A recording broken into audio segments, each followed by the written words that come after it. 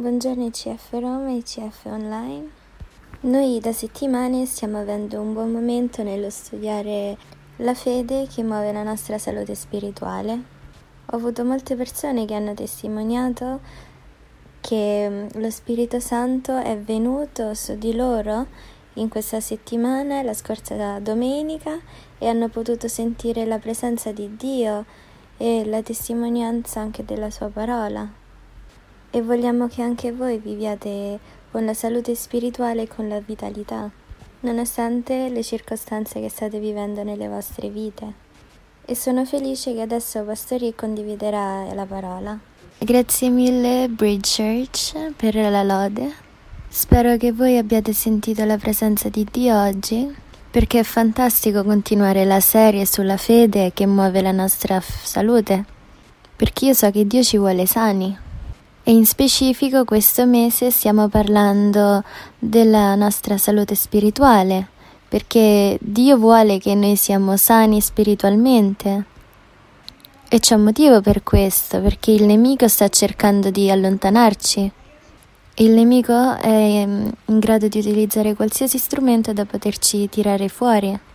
E voglio che voi sappiate che Dio è grande e quando avete Lui nella vostra vita e come parte del vostro DNA, vi posso garantire che sarete spiritualmente sani.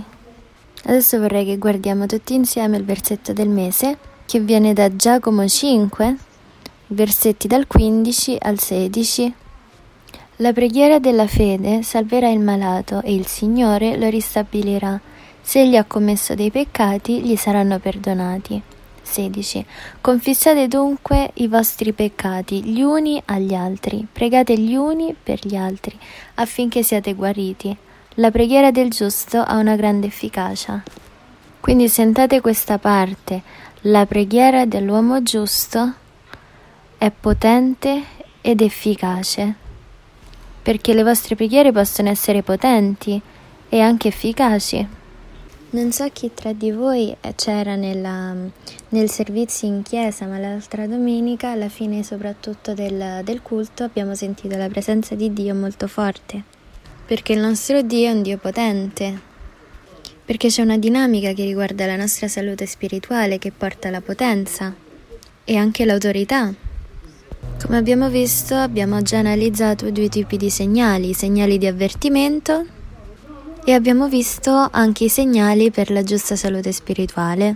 A me piacciono le parti della buona salute spirituale, però abbiamo ricevuto tutte le informazioni, non alcune delle informazioni, e ovviamente abbiamo avuto anche dei segnali che potrebbero essere segnali di allarme per noi, e sono di allarme, e se iniziano a avvenire in voi, nelle vostre vite, dovrebbe essere un segnale di attenzione.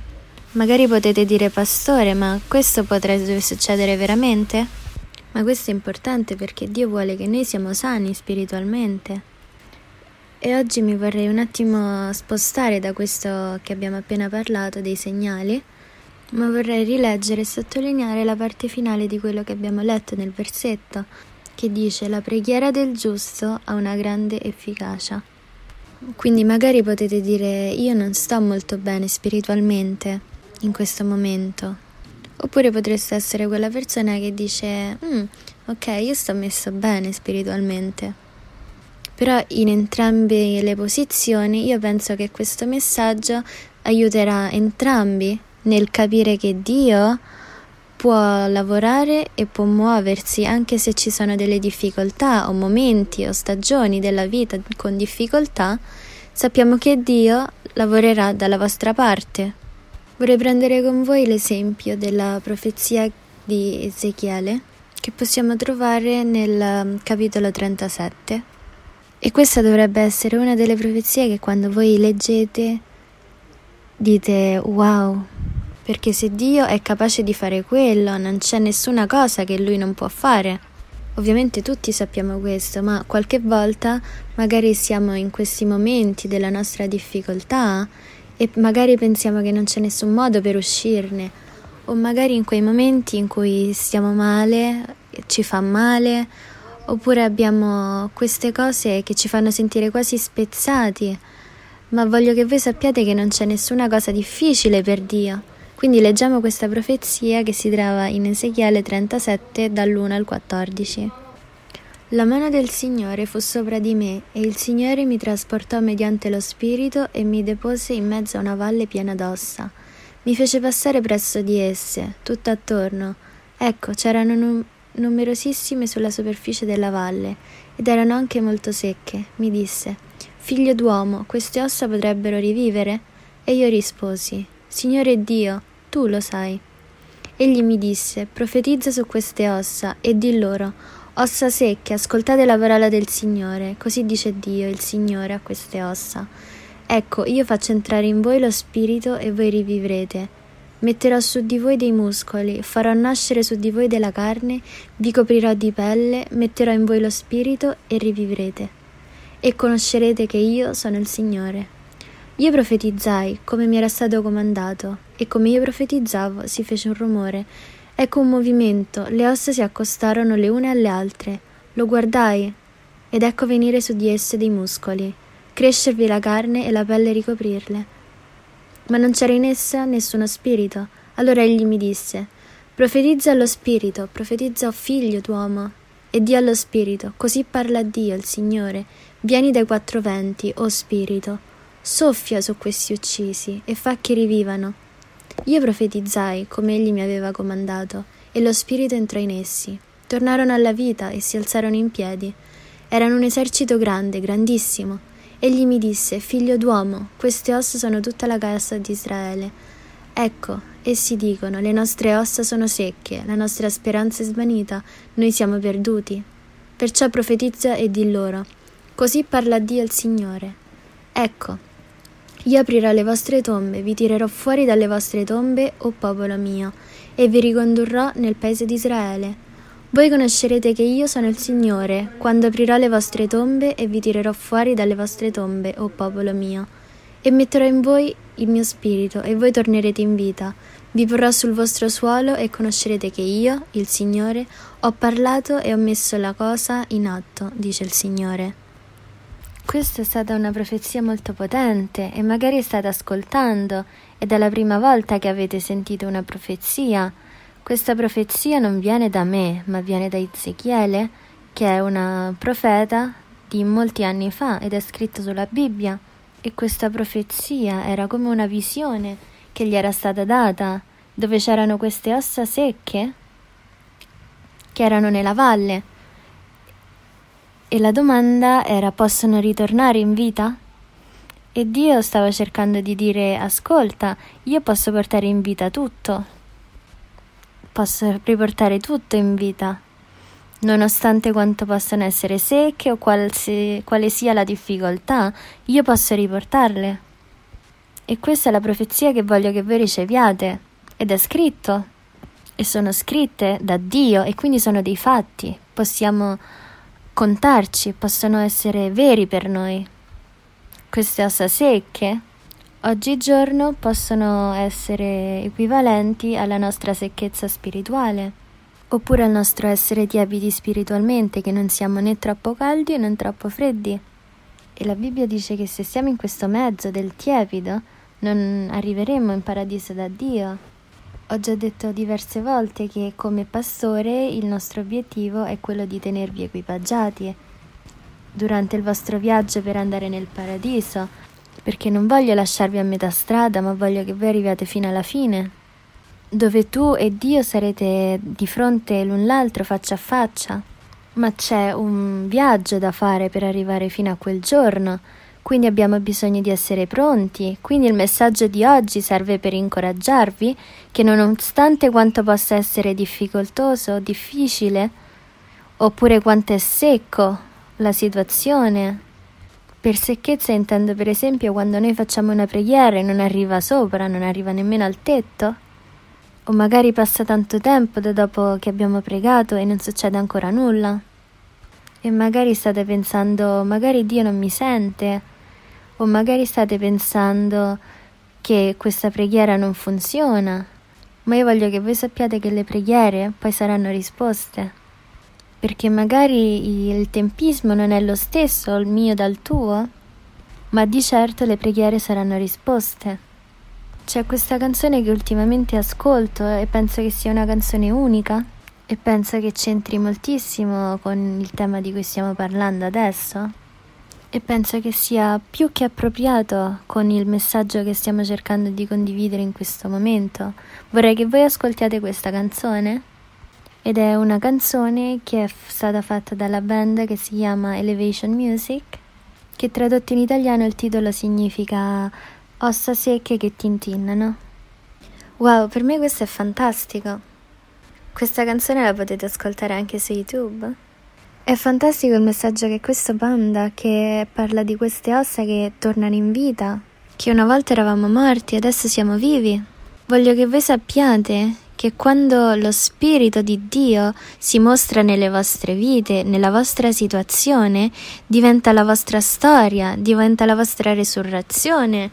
Magari alcuni di voi adesso stanno male, magari alcuni sono caduti, altri si trovano come se stessero nella loro tomba, o magari addirittura qualcuno ha una malattia da tanto tempo, oppure alcuni che possono essere ricoperti dal peccato, oppure altri ricoperti dalla negatività, o altri ricoperti da queste valli della vita e vi sentite come se non riuscite ad uscire, ma voglio che voi sappiate che le ossa adesso si stanno tintinnando, perché la parola di Dio sarà detta su di voi e voi tornerete in vita.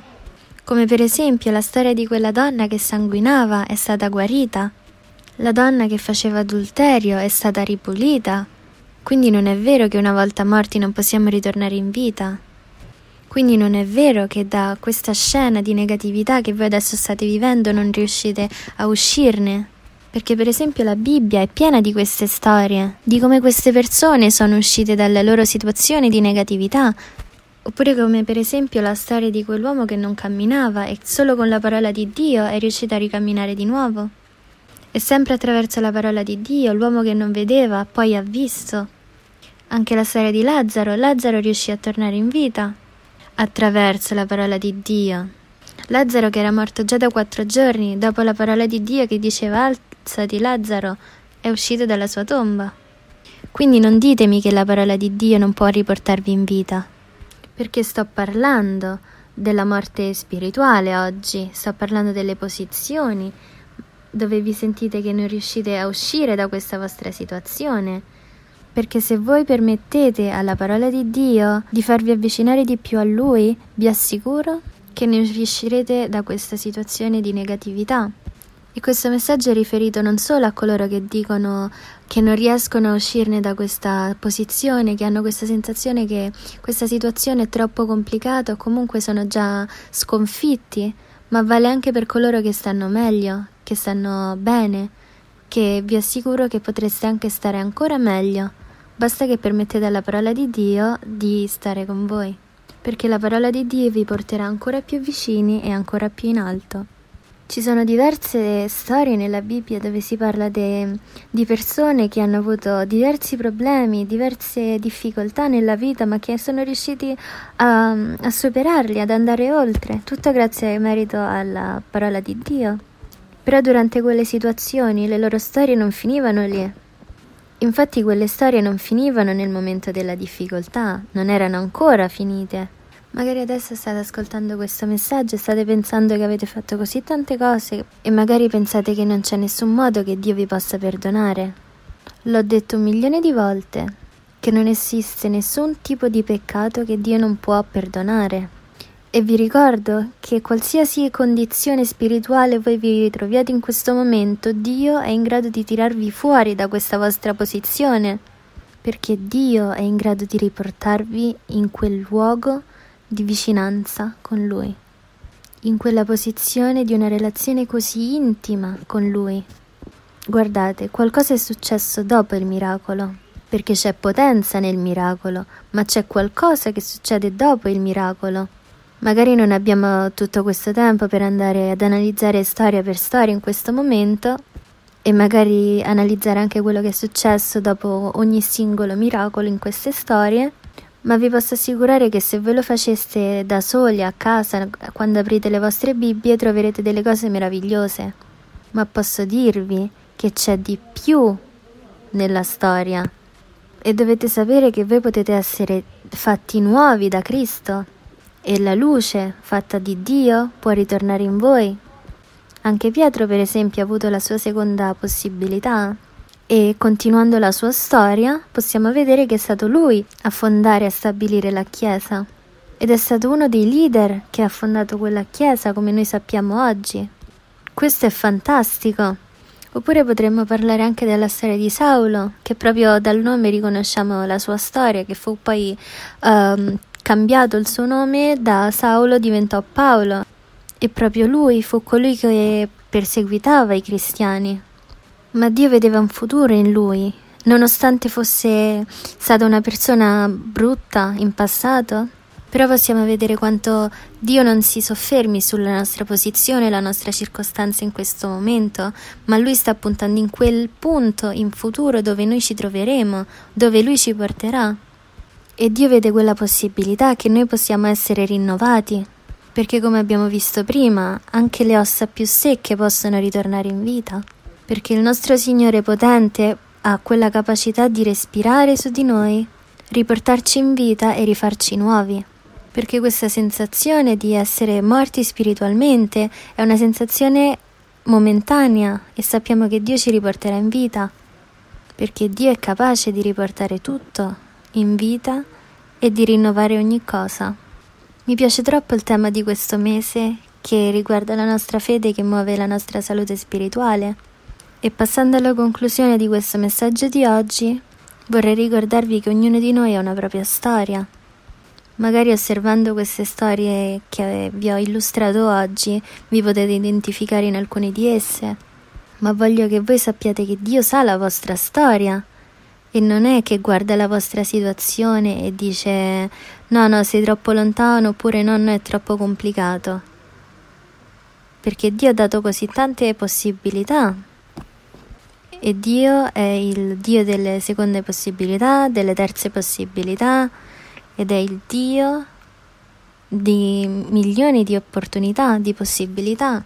Magari potete dare la colpa a questo Covid-19 che ci ha colpito quest'anno e dire che per colpa di questo virus magari non potete riuscire ad andare in chiesa, come per esempio succede in alcuni paesi, ancora non è possibile andare in chiesa. Oppure che è aperta la chiesa ma solo un numero limitato può entrarci. E lo capisco perfettamente questo.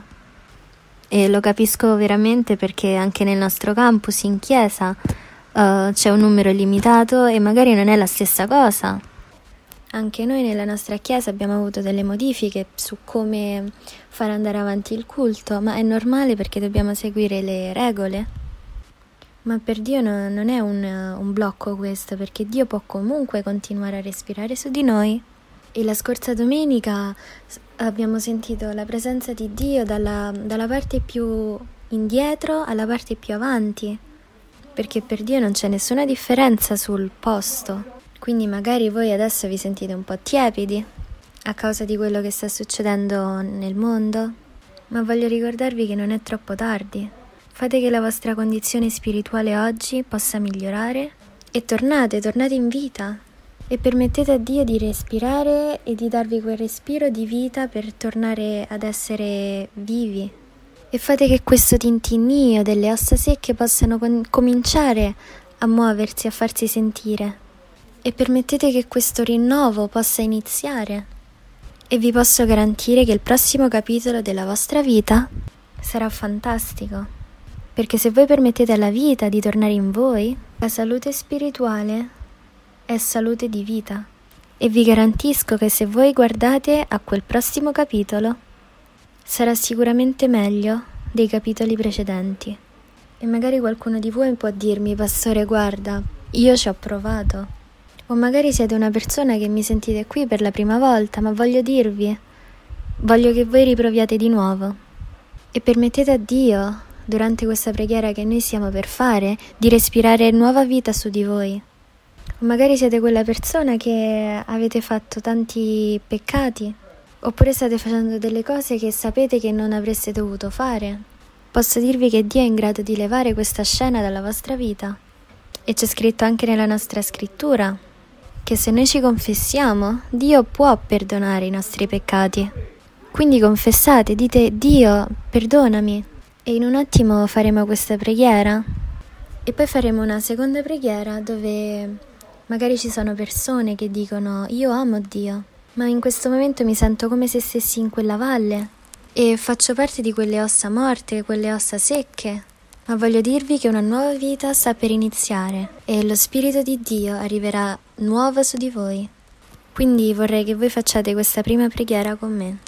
Ripetete con me: caro Signore Gesù, vieni nel mio cuore, vieni nella mia vita, cambiami, o Signore, e porta via tutti i miei peccati e dammi un nuovo inizio.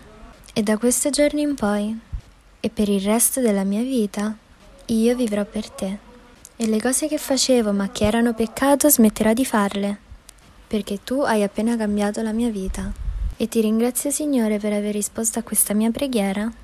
Nel nome di Gesù, amen. E come abbiamo detto, se tu invece sei quella persona che magari dite: io amo Dio, ma proprio non sto bene in questo momento, voglio dirvi che Dio sta per respirare una nuova vita su di voi e sulle vostre ossa secche. L'unica cosa che dovete fare è credere. Ora pregherò per voi, quindi ascoltate questa preghiera da questo pastore che vi ama e che è sicuro che Dio ha un piano per la vostra vita. Signore Gesù, oggi parla alle nazioni e a ogni individuo, che sia giovane, vecchio o nel mezzo. E Signore, prego che nel nome di Gesù saranno rinnovati e quelle ossa spiritualmente secche torneranno in vita e questo tintinnio inizierà ad avvenire. Durante questa preghiera inizieranno a sentire questo rinnovo che sta iniziando e che lo Spirito di Dio possa iniziare ad avvenire in queste ossa. Dio respira nuova vita su queste persone, su queste vite, e Dio, prego che questo nuovo capitolo della loro vita sarà fantastico. E prego questo nel nome di Gesù. Amen. Se avete fatto una di queste due preghiere o entrambi, voglio che voi sappiate che questa non è la fine della storia. Vorremmo essere in contatto con voi e nel video si possono vedere questi contatti per poter connettersi con la chiesa, con i pastori, e se avete bisogno di preghiere ci sono persone che sono disposte a pregare per voi e potete parlarle con queste persone che potete contattare attraverso i siti che ci sono, per esempio su Facebook o tramite email. E vi ricordo ancora una volta che in questo momento ancora non è la fine della vostra storia. Noi, come Chiesa di Roma, vi amiamo e vogliamo continuare a pregare per voi. E non cercate di vivere questo momento da soli, perché noi siamo qui per aiutare. E siamo disposti a pregare e aiutarvi. Grazie per averci ascoltato oggi. Grazie per le preghiere, per la bontà che mi avete mostrato, anche perché questa settimana è stata la settimana del mio compleanno. Quindi grazie veramente a tutti quanti. Ma voglio dirvi che i migliori giorni della mia vita si trovano ancora davanti a me, perché Dio ha un piano e ci lavorerà sopra. E grazie anche per la vostra fedeltà nel dare e anche la vostra fedeltà nelle preghiere, perché come tutti sappiamo queste nostre preghiere muovono le mani di Dio. E voglio benedirvi oggi, prima che ce ne andiamo.